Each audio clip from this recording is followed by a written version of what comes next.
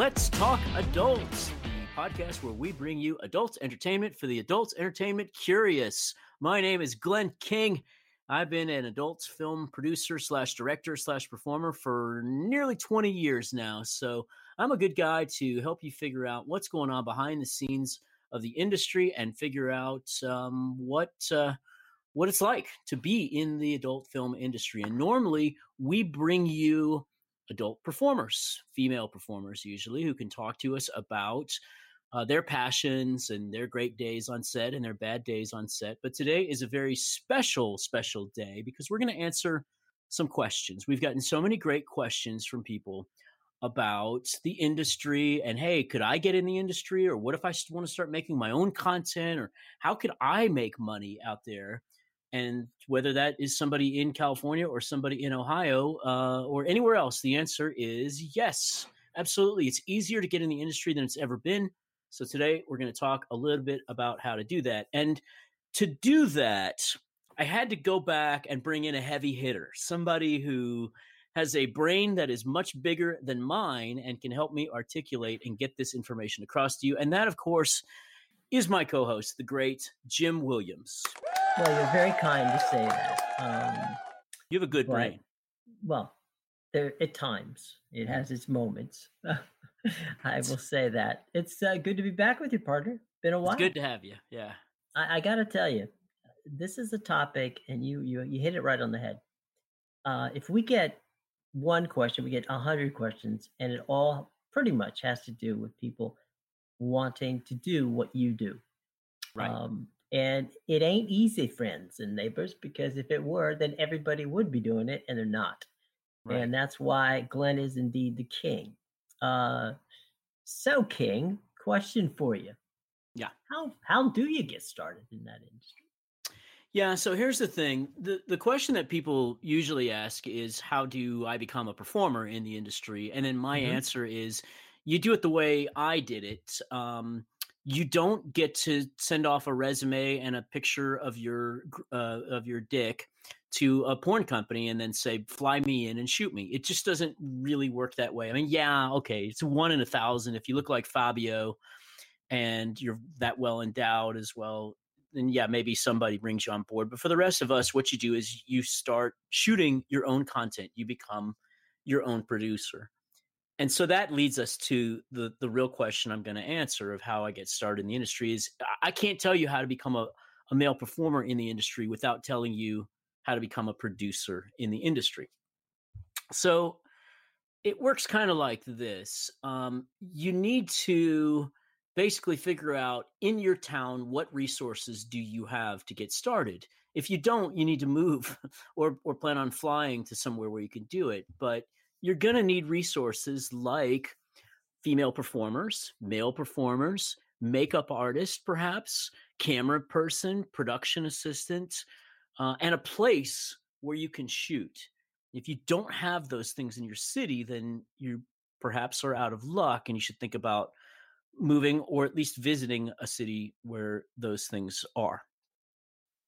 So that leads us to the next question, right, Jim? Which is, well, how much money do I need to do this? People, because the answer I always get back after I give the answer of you need to start doing production is, Glenn, I can't afford that. I just want somebody to pay me to be in the business. I need a job. And here's the problem. So did I when I got into the industry. But what I did was first I saved up money doing other things until I had the budget money to get in the industry. That's what people need to do. If this is your passion, this is your dream, is to make porn or make adult content, then you need to save money. And I know people right now who are doing it. They're working as Uber drivers or waiters and waitresses or anything else that, or I worked in corporate America for actually 10 years, 12, yeah, a little more years. Than that. Yeah. But you bring up a good point, and that is, look, I've been in traditional television broadcasting since dinosaurs roamed the earth. And at the end of the day, if you want to control your own content and develop your own content, you need money or sponsors or whatever it takes. And folks, what Glenn's talking about, it's your best way to do it is, I can't tell you how many projects have failed because they were underfunded. Yeah. And that is something I'm sure that, Glenn, you can talk to as well. I mean, at the end of the day, you need to put down a legitimate concept of how much money you need to raise or save or, however you need to get it. But it's got to be a legitimate amount. And whatever you think you need, double it. Yeah, true. But let me point out, there is good Mhm. news we have here in that Right. once you make your first couple of scenes, Mhm. you can start making money off of it and then use that money and reinvest it into the next scene. So it used to be 20 years ago that you would have to budget enough money to make 20 scenes because those scenes were going to go on DVD, and then you have to, it takes 3 to 4 months for a DVD to come out, and then it would be 3 more months to collect the money from the buyers of the DVD. Distributor works that way. So then it would actually take you 6 or 7 months, and you had to build up a huge amount of money to get started. Nowadays, you can make a scene and put it on an OnlyFans site the next day. It's that simple. So that's the good news. The bad news is that you do need to budget. Now, here are the things that you're going to need to take into consideration when you're putting together your budget.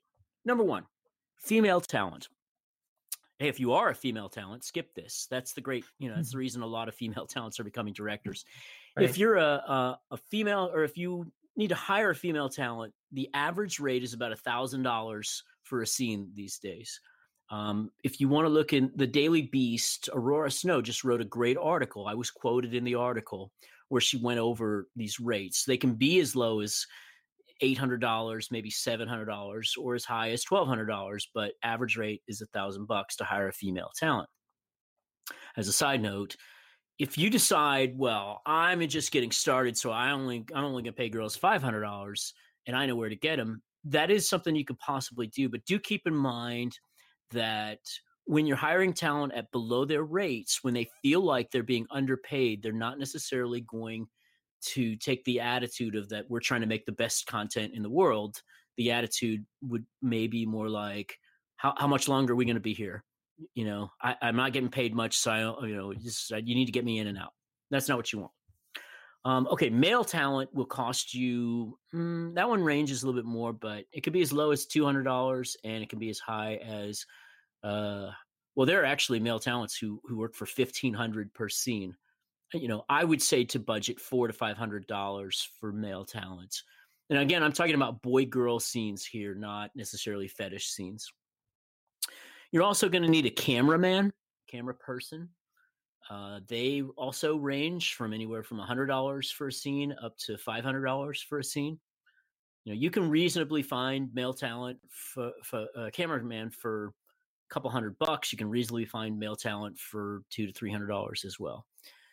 You're going to need a production assistant. I mean, you don't necessarily have to have one, but think about what goes wrong and what happens if you don't.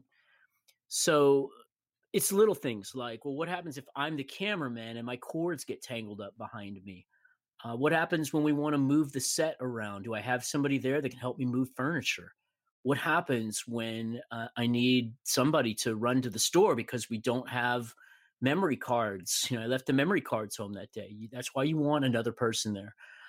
I strongly suggest that you hire a production assistant if you are a brand new male who has no experience in the industry and is planning on having a talent agent send out a girl to your house or hotel room to shoot a scene. We're going to talk about location next here, but please keep in mind that the female performer is going to be somewhat terrified at that point. They don't know who you are. There are many, many cases where it turns out that the producer turns out to be fake. So they're going to be concerned if they show up and all there is you and an iPhone or you and a camera, and you just say, okay, perform oral sex on me. They're going to be a little bit suspicious of you, and you're not going to get a good scene. So it's better if you have another person there, especially someone experienced in the industry, so that you can display some professionalism. Continuing along, just a couple more things here, Jim, on this question. Location. You do need to think about a location. So you can shoot in a hotel room. A lot of people do that. However, there's a downside to that. Las Vegas is a little easy because in this town, every hotel room is full of somebody that's doing something illegal. But in your town, it might be kind of a weird thing to have a bunch of people walking into a hotel room with some camera equipment, and the noise might be leaking through from your room to another room. And somebody may call security on you. And if you do get busted up in the middle of your shoot, think about the money you're going to lose that day, because you can't just tell the performer, oh, sorry, we got busted, you don't get paid. If you do that, nobody's going to shoot for you anymore. So you need to consider where you can shoot that's a safe location. Maybe it's your house. Maybe you're going to rent somebody else's facility. There are studios in many cities where you can shoot porn, especially in Las Vegas and in Los Angeles and in New York and in Florida. Okay, so that's the location. Oh, location costs. They can range. We charge $35 an hour for my studio. It's very reasonably priced. A lot of studios charge $65, $70, $100 an hour. And you can rent a house in a lot of cases for $500 a day. Let me ask you a question. You're in the technical aspect of it. Yeah. In my business, there are a number of different cameras. All of them do a number of different things, and they're very expensive, and they're hundreds of thousands of dollars. Okay. Right. Tell me about walk me through what cameras you would recommend if, somebody's going to have to go out and buy a camera to start this process, or rent a camera to start this process. What would you recommend they do to start that aspect off? Well, this is a good news one. When I first got in the industry, you really had to spend, I would say, $3,000 on a camera. Nowadays, you don't. There's really no one camera that is the best for this. I use a 4K Panasonic camera. I've got several of them I got on from Amazon, but any camera that shoots 4K and has some autofocus capabilities and gives you some ability to adjust, like white balance. If your camera doesn't have a white balance function, then it's probably not going to be what you need. But if you can at least get a camera that has some basic capabilities and shoots at 1080p or 4K, then that's kind of all you need. But let me suggest that in addition to camera, you buy what they call a boom microphone. So essentially that is where you put a microphone on a pole, and then you put it kind of above or pointing towards your subjects. Why do you need this? Why is it so important? Because when you walk around with the camera and you're using the microphone that's on the camera, that means there's going to be more sound as you get closer to the subject and then less as you move away from it. So sound tends to sound kind of weird because you're not keeping the camera in one place. You will get much better sound if you get a boom microphone. And that's where your production assistant comes in, right? Because the production assistant can point the microphone in a direction where they can get the best optimal sound. Yeah, I mean, my production assistant, that is the way it used to be, that you literally paid a person to stand on set called a grip, who would have or boom operator who you would just have holding a stick, and he would position it. But I think it's easier these days to just get a pole and position it and make sure it's pointing towards your subjects. Now, do make sure it's pointing down and not up, because you tend to there's a lot of noise that goes on in the ceilings of most places. In a house, it's not that big of a deal. But if you're shooting in an office where they have these ceiling tiles, once you start getting into tiles, you'll find there are birds that you can hear and, things moving around up there, air conditioning vents and whatever. Right. So careful on that one. So a couple other things that you need to get. Makeup artist. Very, very few amateur independent producers use a makeup artist. I have always used a makeup artist, and if you go look out there, you can see a humongous difference. There are very few performers who know how to do their own theatrical makeup, and when you use a makeup artist that'll cost you about $100 to $200 a day, you'll find that you look a lot more professional and glamorous. Your performers do. One more thing I want to mention before we move on from the budget question, and that's on-set supplies. You do need to think about in advance all the things that you're going to need, because it's not just a couple of things. First off, you want to provide water to your talent. You would think that's obvious, but I talk to talent all the time that say, well, they didn't have any water on set. At a minimum, water, douches, baby wipes. You need some Lysol because you're going to want to sanitize your set before you have people operate on it. You're going to want some hand sanitizer. That one is especially important if you think you might ever be visited by Occupational Safety and Health, OSHA, which hands out fines when they go to workplaces that they deem are not safe. I also like to put out cookies. Cookies are kind of a symbolic reward that everyone loves, puts everybody in a good mood. Put out a $3 plate of cookies. A veggie tray. I put out a veggie tray as well. And then, and energy drinks. You do not want to be 2 hours into your shoot and realize that your performers are just completely tired and out of gas. And the best way to do that is just have a couple of Red Bulls in the refrigerator next to set. And then lastly, and this is a rule that I use, and you all can decide whether you want to do it as well, but it should be a rule for everybody. If you're going to keep your talent on set for more than 5 hours, you should supply them with a meal. Otherwise, you're going to end up at the day with some very hungry people that just want to get out of there. I just have the Subway app on my phone, and before we start shooting, I ask everybody to place their Subway order, and then everybody gets to eat in between the photos and the videos. So that's kind of what you need to budget, Jim. Yeah. What about, I think there's a point there that you have that's very, very important. And this has been the situation, in productions I've been involved with for many, many years. And that is the importance of acting and being 100% professional, because you're only going to get one or two chances in this situation to make it. And the better content you make is usually the more professional content you make. So you need to treat people well. You need to, the little things that you just talked about, the cookies, the, fruit, the just little things like that go a long way to showing you're professional, including the way you dress when you show up for these things. Absolutely. That is something I didn't think of, but I should have, in that so many people just, I hear for this from performers all the time, the independent performers, that they get these emails from the producer that just starts with, hey, yo, I want to book you.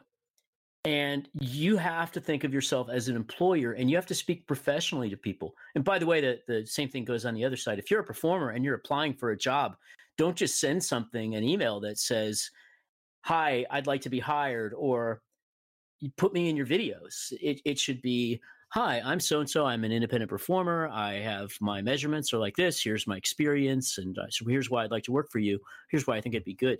Stuff like that. But yeah, you do want to come across as being professional, because your reputation as a producer will spread very fast. If you do the things that I've told you to do here in providing a professional set, the first independent performer that you hire, assuming that you have a pretty good day with her on set, she'll tell her friends, hey, I shot for so-and-so last week. He's great. You should contact him and tell him that you're interested in shooting for him. And then you'll be able to get more performers that way. Hey, Glenn, what about wardrobe? Do you supply wardrobe, or do you ask the person to bring their own? Traditionally, in our industry, performers bring their own wardrobe. And that kind of works well because, they need to be able to fit into the wardrobe. Now, depending on what kind of scene you shoot, though, if you're shooting teenage, teen babysitters number 7, well, it's right. Easy for a performer to just bring a pair of shorts and a tank top. Mm-hmm. If, like us, you're shooting like a femdom ass warship number 42, right, you're going to need your talent to wear fetish type clothing. So we at my studio have a very large wardrobe section with all kinds of costumes and fetish outfits. I go on Amazon from time to time and just see what kind of new latex fetish outfits that they have, and I order them. So my suggestion there is that every time that you buy some wardrobe for something specific you want to shoot, you need to keep that. Wash it after you're done and put it in a safe place. Build a little wardrobe rack for yourself so that you've got options. And I would say, by the way, that around 30% of the time, about a third of the time, the performer shows up with the wardrobe we ask her to bring, but it doesn't really fit what I wanted her to wear. And so I go to my own wardrobe. So about a third of the time, I'm supplying the wardrobe for the talent. Go ahead, Jim. And I was just going to say, I'm sure you make suggestions with regard to, what to wear that day, or if you're talking to the talent, you say, hey, look, I've got, this is what the scene's going to be like. Please, here's some suggestions on what you might pull out of your closet to bring with you. Jim, you just made an incredibly great point. So if you're an independent producer, pay attention to this part of the podcast. You might not remember the rest of it, but do remember this, because I hear from agents all the time that they deal with producers who don't give them the information that they need for a scene. When you book a talent or you book through an agency, the day before, they're going to contact you and say, hey, what are the details for my scene? You need to put together a professional email or response back to them at that point that has all of the information that they're going to need, because otherwise it's your fault if they show up without it. So that means you're going to tell them, hey, yes, thank you for asking. The call time tomorrow is 10 a.m. Here's the location. Here's the address.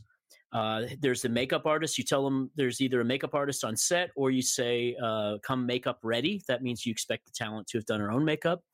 You're going to say, here's the wardrobe. And when you say wardrobe, you say, here's the type of scene we're doing. It's a dungeon scene.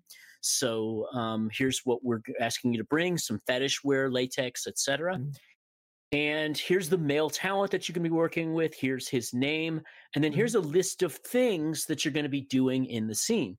You're going to be doing ass worship, foot worship, face sitting, and we're going to finish off with, oral sex. And if you don't say those things, so I know of a specific incident where a friend of mine was shooting a face sitting scene. It was like a smothering type deal. When the talent gets there, they get to that part of the scene and she says, hey, my agent didn't tell me I was doing that. I don't want to do that. And he was dumbfounded and he said, how can that be? Anybody does face sitting. We're not asking for anything complicated here. So she goes and calls her agent, and then her agent says, well, you didn't ask for that in advance, and, we'd rather you not do it. And he was upset. But here's the problem.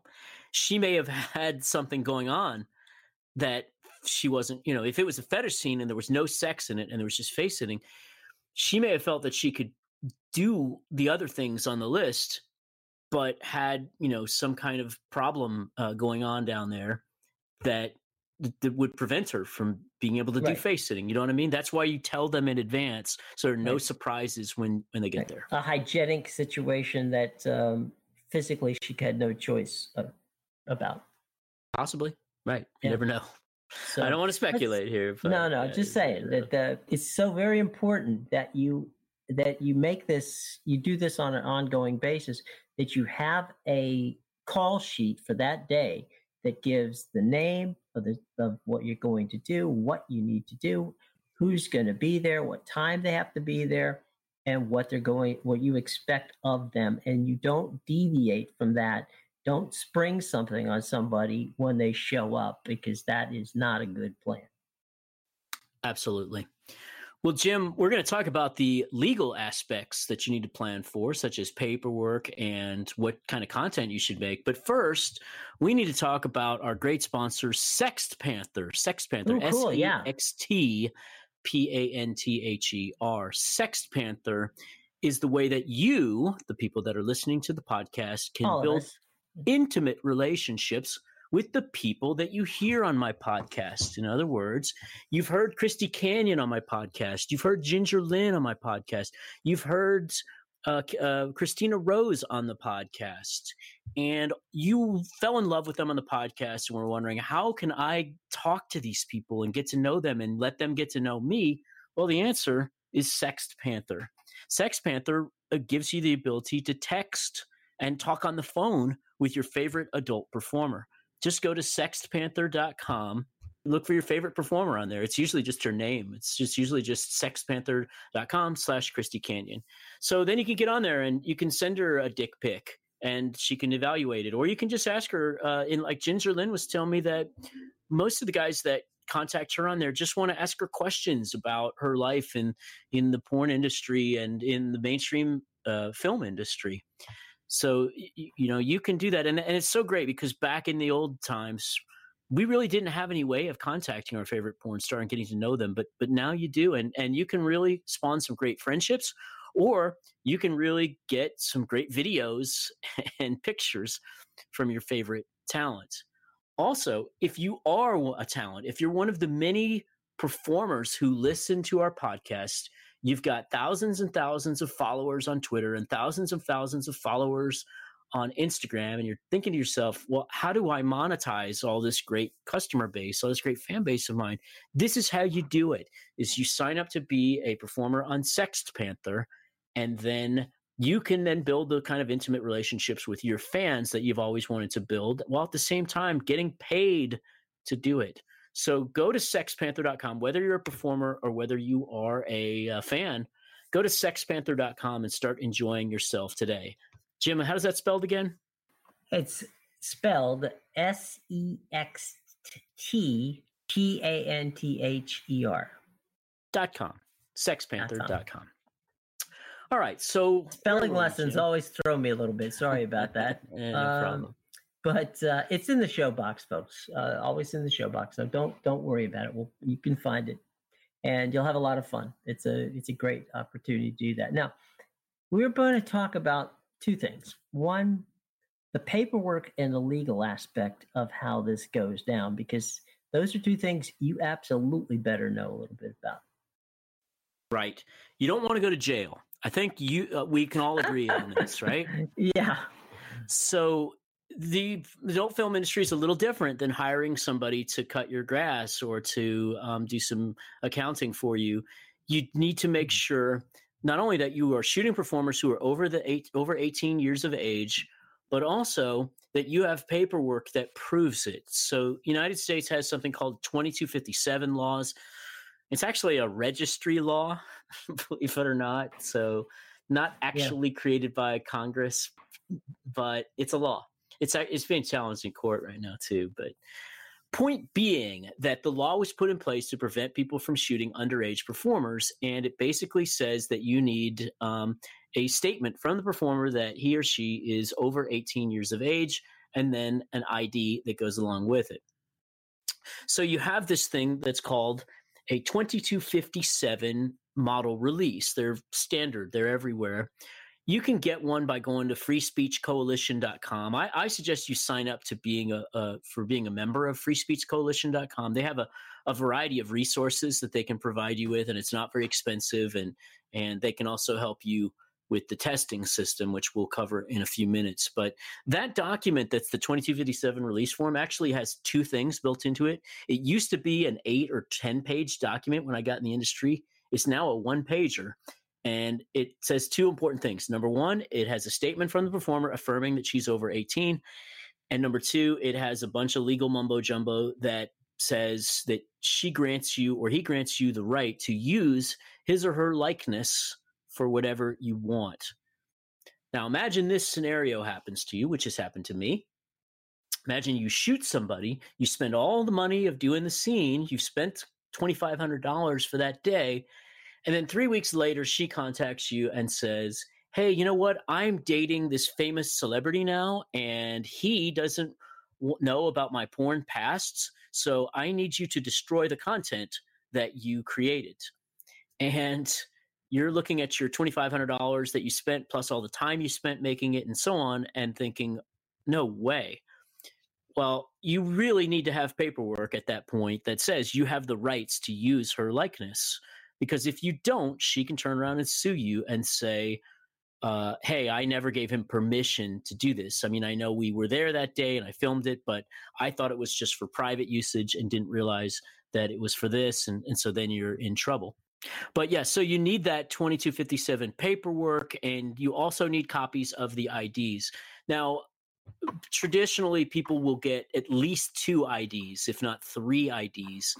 The reason you do that, the law only calls for 1, but it is very important that you get a second one that's a backup, because I have had more than one time It turns out you thought the copy machine made a clear copy of the person's ID, but you can't really read the date legibly on there. So get 2 copies of the ID or 2 different IDs, and get a picture of them holding the ID up to prove that they're the person that's in the ID. You do want to make sure that the picture on the ID matches the person that you've got. Very, very important there. Let's see here.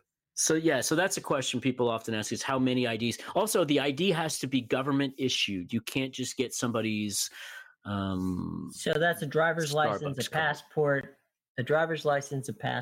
something along or state issued ID. Right. Those are really the only 3 things you should be accepting. When somebody brings you their library card, that's a municipal that was issued by a municipality. That's not the same thing. Doesn't count. Yeah. Right. You need a state issued identification or United States issued identification. And so that's the basic paperwork that you need. Go ahead, ask the question. No, I was just going to say, from a legal standpoint, should you go to LegalZoom and get some advice on contracts, or how best do you do your contracts? Yeah, don't go to LegalZoom, because LegalZoom doesn't have anything specialized for the adult entertainment industry that I know of. Mm-hmm. Right. You want to go to the freespeechcoalition.com. That's just freespeechcoalition.com. Okay. And use their industry standard contracts. Don't change the contracts. Just use them as is. That's my suggestion. Use the boilerplate. Use the boilerplate. It's not complicated, these things here. Make sure that you pay your talent, by the way, because if you don't have what they call consideration, in other words, if you're not paying somebody, then they can say, well, this is not a valid contract. So it comes up from time to time. They can also say you don't own the content. Right. They can claim the rights to that content as well. And intellectual property, lawsuits are very rough on the producers. Absolutely. You'll lose, or you'll spend a lot of money trying to fight it. But this is, by the way, so here's, again, I will tell you guys when to pay attention to the podcast. Pay attention to the podcast for a second here. My suggestion is, do not use cash to pay your talent. Do not use cash to pay your talent. A lot of you like to do it because you don't like to report taxes and whatever, and it's complicated. But if you don't pay your talent in cash, if you don't pay your talent with a check, what are you going to do when they come back 6 months later and say, I never got paid for this? He doesn't have the right to use this content. That's why you want to have a check. Now, in some states, by the way, there's some issue as to whether or not you're supposed to pay them as an employee or a contractor, but I'm not going to get into that with you. That's something that you're going to have to, it's the next level of complicated up. If you want to just start in the beginning and pay them as a contractor, that probably works. Let me ask you, with regard to once it's over, do you then ask for the talent to sign a receipt situation where you have paid them for their services? You get a copy of it, they get a copy of a receipt. Well, you don't need that if you paid them with a check, because you can always show that they cashed the check. What I do is I write on the check, though, what it's specifically for.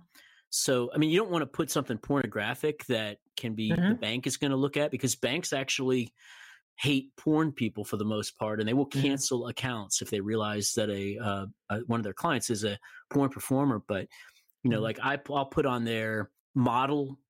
So, I'll pay them, say, $1,000, and then I'll say model plus $25 subsidy to help pay for test. Let me ask you, what happens if you have someone who has a stage name? You pay them on their real name or their corporation name. You don't pay them on their stage name. No, I understand, but I'm saying, how does that show up on your contracts? Real name. Okay. Yeah. Just so they you know, cannot agree under their stage name. They're going to have to sign it with their real name. Thank you for bringing that up. Yeah, good question. I know that many times in a lot of the television work, the person has a stage name or a pseudonym or something that they prefer to go by. It could even be a nickname. But at the end of the day, and a lot of people, a lot of actually people who are in AFTRA or SAG, right? if there's two people with the same name in the same market, you have to change your name. Right. So, there's a lot of people going by a name that is basically, I'll give you an example. Famous example, Dan Patrick. We all know Dan. Dan is a sportscaster extraordinaire on the radio. Great sportscaster. Yeah. Dan's last name is Pugh, P-U-G-H. He adopted the name of, which is his first name and his middle name, Daniel Patrick Pugh. But you know him as Dan Patrick. So when he is paid by the folks at, all the different people that pay Dan, they pay him obviously as Dan, as Dan Pugh, which is his real name. So that was my concern, was that, making sure you get the right names on these things. Otherwise, and I know myself, we won a case having to do with intellectual property. It cost us $40,000 to prove that we were right. And by the way, Dan Patrick has, I can't remember the name, but it's some sort of horrible physical disease these days. And my thoughts and prayers go out to him. Yes. As he fights. Good guy. Yeah. Really one of the most talented sportscasters of all time, the great Dan Patrick. Well, let's talk about obscenity laws. People always ask me about obscenity laws because nobody's ever really defined them. And you see things all the time now, like websites like Clips for Sale and I Want Clips will suddenly make an announcement one day saying, we're no longer accepting content that features the following keywords, peeing or choking, smothering, etc. And you're like, wait a minute, why are you doing that? Is it now illegal to make choking videos? So here's the problem. There is a law in the United States that basically says it's illegal to make or distribute obscenity. What is obscenity? Well, it's one of the only laws in the world where you don't know what's obscenity until it's in front of a grand jury. So imagine that, like you're trying to decide whether or not to run a red light, and you're not sure whether it's legal or illegal because you wouldn't know until it's in front of a jury. I mean, that's a good law in that red light means do not go. Obscenity, though, is not defined. You don't know whether it's illegal to make peeing videos or choking videos or whatever. Now, they have, by the courts, they created something called the Miller test, which was in a Supreme Court decision in 1973 called Miller versus California. And it says the basic guidelines for the trier of fact must be A, whether the average person applying contemporary community standards would find that work taken as a whole, it means they got to watch the whole thing, appeals to the prurient interest. B, whether the work depicts or describes in a patently offensive way sexual conduct specifically designed by the applicable state law. And C, whether the work taken as a whole lacks serious artistic, political, or scientific value. So what does all that mean? It means that they can kind of take anything they want and try you or indict you on obscenity charges. And here's the thing, they rarely actually win obscenity cases, but it doesn't matter because you're going to spend $500, $600, $700, you're going to spend every dollar you have on defending yourself. And in 98% of all cases, you don't have enough money to defend yourself. So you're going to settle for some kind of deal that involves you giving them all your money, getting out of the porn industry, going on probation, and basically letting them ruin your life. So this is why back in the 70s, the industry lawyers got together and they said, how do we help porn companies avoid being tried for obscenity charges? We're not talking about winning obscenity cases. We just said, how do we avoid not getting charges filed against us in the first place? And what they came up with was you need to avoid violence, blood, fisting, incest, and scat. I'm not going to explain scat. You can look it up. Bestiality is also on the list. Don't do those things. Now, over the years, so what happened was different presidents decide whether or not they want to go after the porn industry or not. The Reagan presidency, Reagan had a lot. They had an entire thing called the Meese Report where they went after the industry. The Bush presidency, George W. Bush, was really unfavorable to porn. And under him, people like Max Hardcore went to jail. Rob Black went to jail.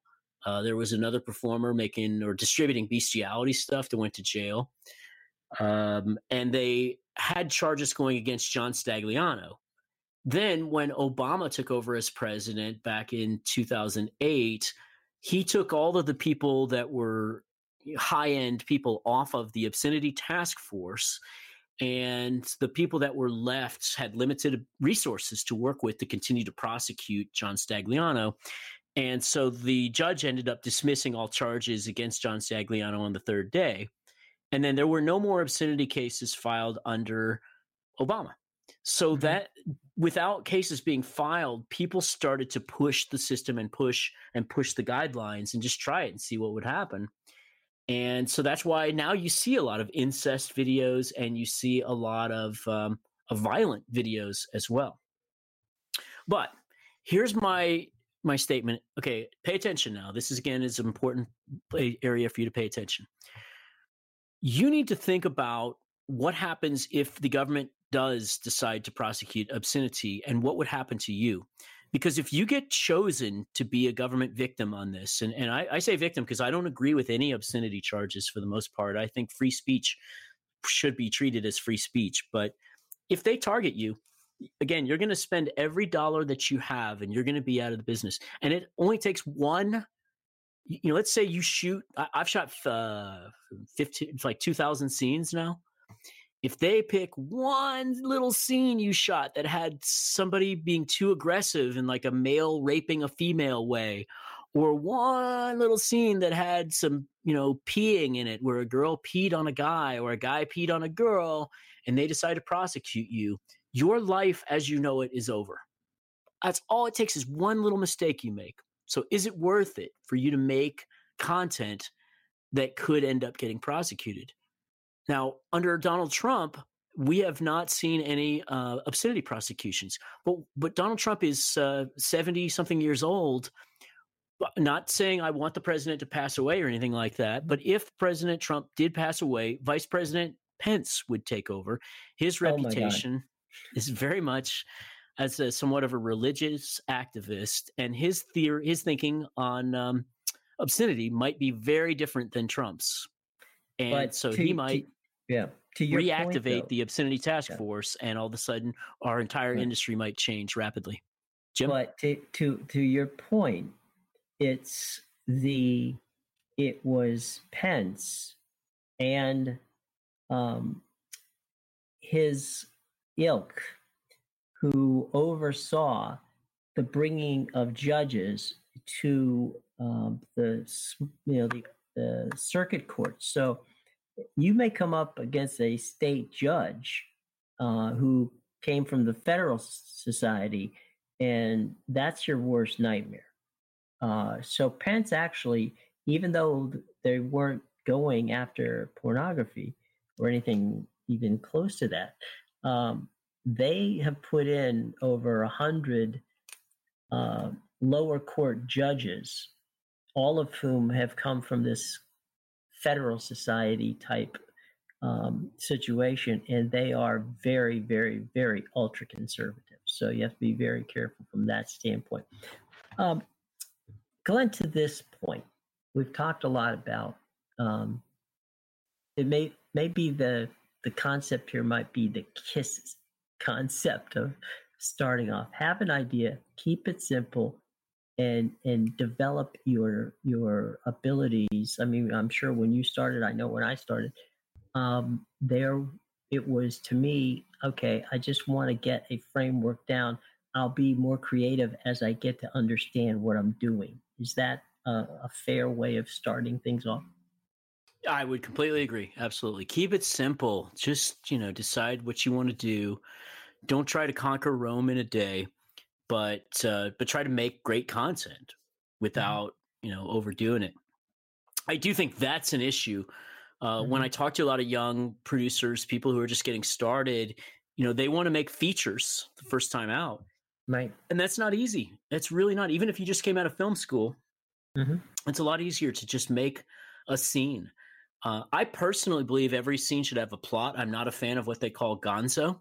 where you kind of just have a guy and a girl and just say have sex, and then everybody kind of talks while they're doing it. I think you should come up with some kind of plot, because you have to come up with some way to make every bit of content unique, and that's one way to do it. But I also am a big fan of don't overcomplicate it. Right. Like one of the things I constantly bang Jimmy, my producer, director, guy that works for me, he's production assistant, et cetera, is that what he'll do, so at the end of every scene, they have a pop shot. That's where the guy ejaculates, right? Jimmy always wants to have the girl do about another 5 minutes of dialogue after that. So he'll yell at her, okay, now say, thank you very much for coming in today. You didn't pass the job interview, so go ahead and grab your clothes and head towards the doorbell. And I'll go, Jimmy, stop. just tell her to say you didn't get the job, and then we'll fade out on that. Right. People don't give a shit about watching porn movies after the pop shot for another 5 minutes. You want to keep it simple. They're not looking for the last the last great bit of dialogue toward the end of the show. They're not, although they do appreciate some good acting, as I just did in the movie Cuck Queen, my movie Cuck Queen that's coming out, where we really did make a feature. But speaking of Cuck Queen, Jim, you see, I was in all 4 scenes of Cuck Queen as the male performer. And I know that you and many other people wonder, how do I do it? A 50-year-old man that performs in these porn videos and never has any problems with wood or having erections. Any idea how I do it, Jim? I think I know. It starts with blue. Exactly. The great Blue Chew. I use Blue Chew. I am a customer of BlueChew.com. That's BlueChew.com. They are the people that came up with the world's first chewable erectile dysfunction pills. Chewable, so that it goes into your bloodstream a lot faster and works a lot faster than the other stuff. And by the way, when I say chewable erectile dysfunction pills, I mean chewable erectile dysfunction pills that actually have the exact same ingredients as those that are found in Cialis and Viagra. In other words, generics are now available. So you can get Blue Chew for yourself. In fact, you can get Blue Chew for yourself for free by using our promo code of ADULT, just ADULT at checkout, and they'll charge you $5 for shipping, give you your first order for free. But just think how simple this is. I mean, I've been using Cialis for a long time, but I used to have to go to my doctor, and then like the worst part is that he's got a really hot nurse. Right. What do they call the person? They don't call them nurses anymore, do they, Jim? The person. Well, it depends. Some are physician assistants, some are nurses. So. Okay, well, physician's assistant. He's got a really hot physician's assistant, and then. So I don't get to talk to my doctor every time. I highly recommend. Well, I don't want to say his name on the air. Okay. So he's a great doctor, but I don't get to talk to him. So then I have to explain to her that, I need some Cialis. And then well, what's the problem? It's like, just shut up. Give me the Cialis. So you don't want to have to go through all that. And then I used to have to go over to the pharmacy and stand in line.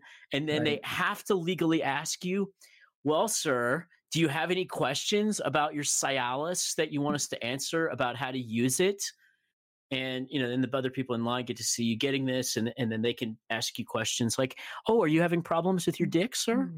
So you don't have to do that if you go to BlueChew.com. No, you do get a you do get a prescription at Blue Chew. I mean, you're getting prescription grade stuff from real doctors. But what you do is you go to their website. There's a little box there that says, please state your problem.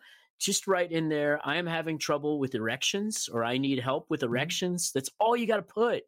A doctor will review it and then issue a prescription that is legal for you. And then the Blue Chew will be shipped directly to your home. I have some in front of me right here. It's in a little pouch. You hear the pouch crinkling? So that's a pouch. Very discreet pouch, very discreet little. Each pill comes in its own little individual package and tastes like Pez. I'm pretty sure it's cherry flavored, but not entirely 100% sure, but it's delicious. So give that a try, and then you will be like me in that you'll perform well every time. And most importantly, you'll have the confidence as you go into your date or your production or anywhere that you need an erection. Let's say maybe you need an erection going to the concert that you're going to go to tonight. I don't know why you would need erection for that, but a lot of people feel like they want to go to a club and have an erection. Maybe we'll just edit that out, Jim. I don't think that makes any sense. But whatever you need. I didn't know where you're going there, bud. I was just going to let you go. Thanks. I thought it was good when I started saying it, but then I realized this is just weird. So we won't say that. Whether you need an erection for a date that you're going on or whether you need an erection for performing in an adult video, the important thing is you need the confidence to know that you're going to have that erection. If you don't have the confidence, you can get into a self-killing, a self-fulfilling prophecy where you kill your own erection by thinking, oh, I'm not sure if I'm going to get an erection. But you take these pills and you will have the confidence knowing that you'll have an erection. So go to BlueChew.com. That's BlueChew.com and use our checkout or our promo code ADULT at checkout. That'll get you a free your first order for free. We'll have it all in the show box below, so everybody will be able to follow along, which would be good. So by all means, last thing here as we start to wrap things up here, boss. Let's talk about distribution of the content once you shoot it. Absolutely. So here's the great news. I'm telling you, this is what makes the industry, this is what has dramatically changed the industry, okay? When I first started in the industry, you had to have a distributor. That distributor would be responsible for taking the DVDs that you made and then shipping them to stores all over the country where people could walk into the store and look on the shelf and see your box cover and your DVD and get it. And I am very proud to say, or happy to say, that you no longer have to be in that situation because they held all the power back then. And also it took a lot of time for you to get paid back then. And well, I would never suggest that any of my distributors ever skimmed on me, but I have heard stories in the industry that there's really no way to tell if your distributor was actually paying you what they owed you. And when they told you, well, we sold 1,000 DVDs, was it really 2,000 DVDs? Who knew? But now you can distribute online yourself. You can set up a website where basically people pay to see your content and where you know every time somebody buys it. There are websites like Clips for Sale, I Want Clips, and Many Vids. I use all three of those, where you make a clip, you upload it, put a description and a couple of pictures, and people can start buying it 10 minutes later, 5 minutes later. There are websites like OnlyFans where you can go and just set up a little membership subscription. You don't have OnlyFans. All these websites I'm talking about, they do all the web hosting for you. So all you really have to do is the uploading. But OnlyFans lets you just charge, $20 a month, $5 a month, $10 a month, $100 a month, whatever you want to charge, and start putting content up. And then people pay to see it. And it also allows you to have pay-per-view content as well, where people pay every time or just pay to see a specific clip. Pay-per-view is not the right word, but pay content that you put where people pay by the clip instead of paying for a monthly membership. Yeah, pay by the download. Pay by the download, I guess. Yeah, something like that. So there's OnlyFans. There are all the clip sites. There are sites like AEBN and Hot Movies. Now that one is where people pay by the minute for your content or they pay by the download. So lots of places that you can start selling your content and then have it, within a day or so, start making money on it and get paid in a check within 15 days or 30 days at the max. One last thing. Any tips on social media? How to use it, what to use, what not to use, how to do it? What you're really getting into at that point there is how do I advertise my content? And there are two ways to do it these days. Again, boy, the industry is so, on one hand, there was more money in the industry back then, but it's so easy, much easier these days in that when I first got in the industry, you had to do all kinds of affiliate programs to get people to market your content for you. And you had to sit there and writing all these checks to all these different affiliates who arguably weren't doing anything really to make the money for you. Right. But now you simply advertise your content on social media. Well, actually, there's two places I like to advertise my content. The other is the tube sites. But you can establish Twitter is probably the best way to do it these days. You set up a Twitter account and you start putting up pictures of your content and attract followers, and you're going to try to get people who are into the kind of content that you do. So it's really important that you decide in advance, what are you going to specialize in? Don't just wing it. Like if you're going after foot worship people, for example, then you need to make sure your content has a lot of foot worship in it, obviously. But when you're trying to gather up people to be fans of your content, you need to make sure you use the hashtag foot worship every time you post a picture so that people who are searching on the word foot worship see it. So make sure I've seen this all the time. People will put up a tweet saying new scene out, and with a trailer running for the scene, but they don't tell people new scene with foot worship in it. So then people don't actually find and see the content and see the tweet that they put up. Right. So very important that you hashtag and that you use keywords to identify your content. See, now this is the part where I apologize to the Asian models or the African Americans or whoever who don't want to be put into a box. I get it.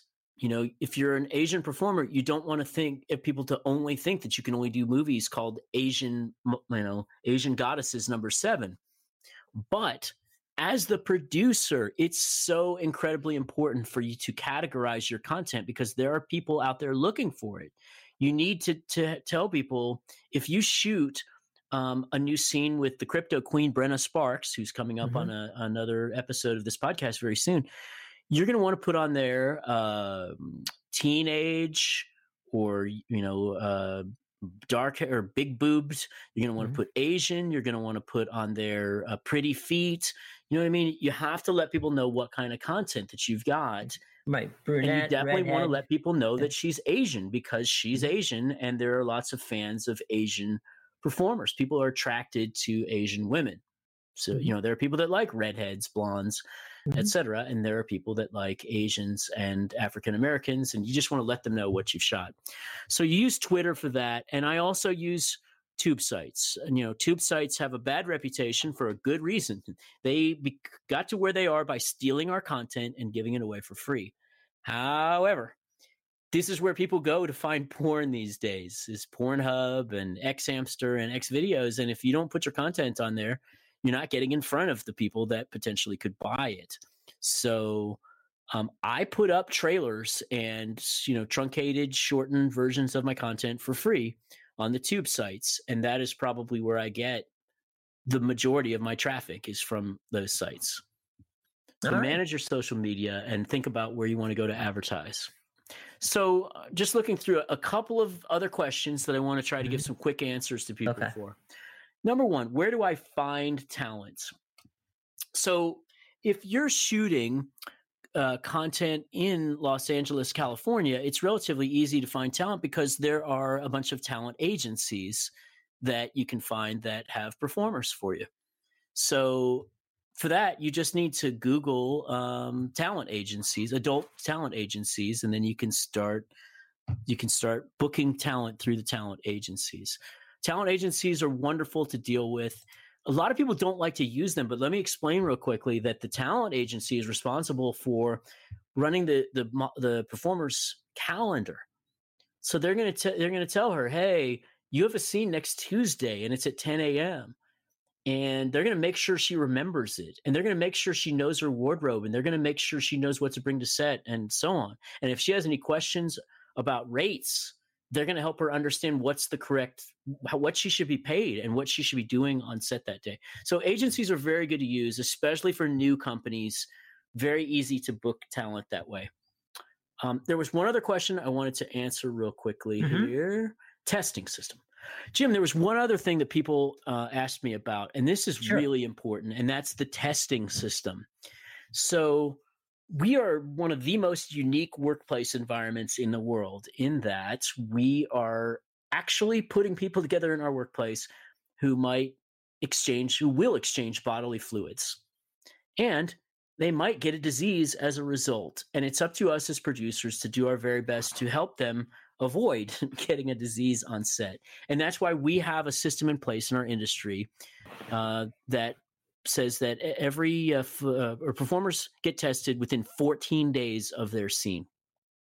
Doctors have studied this and studied our industry, and scientifically, figured out that this is what the optimal number of days is 14 days.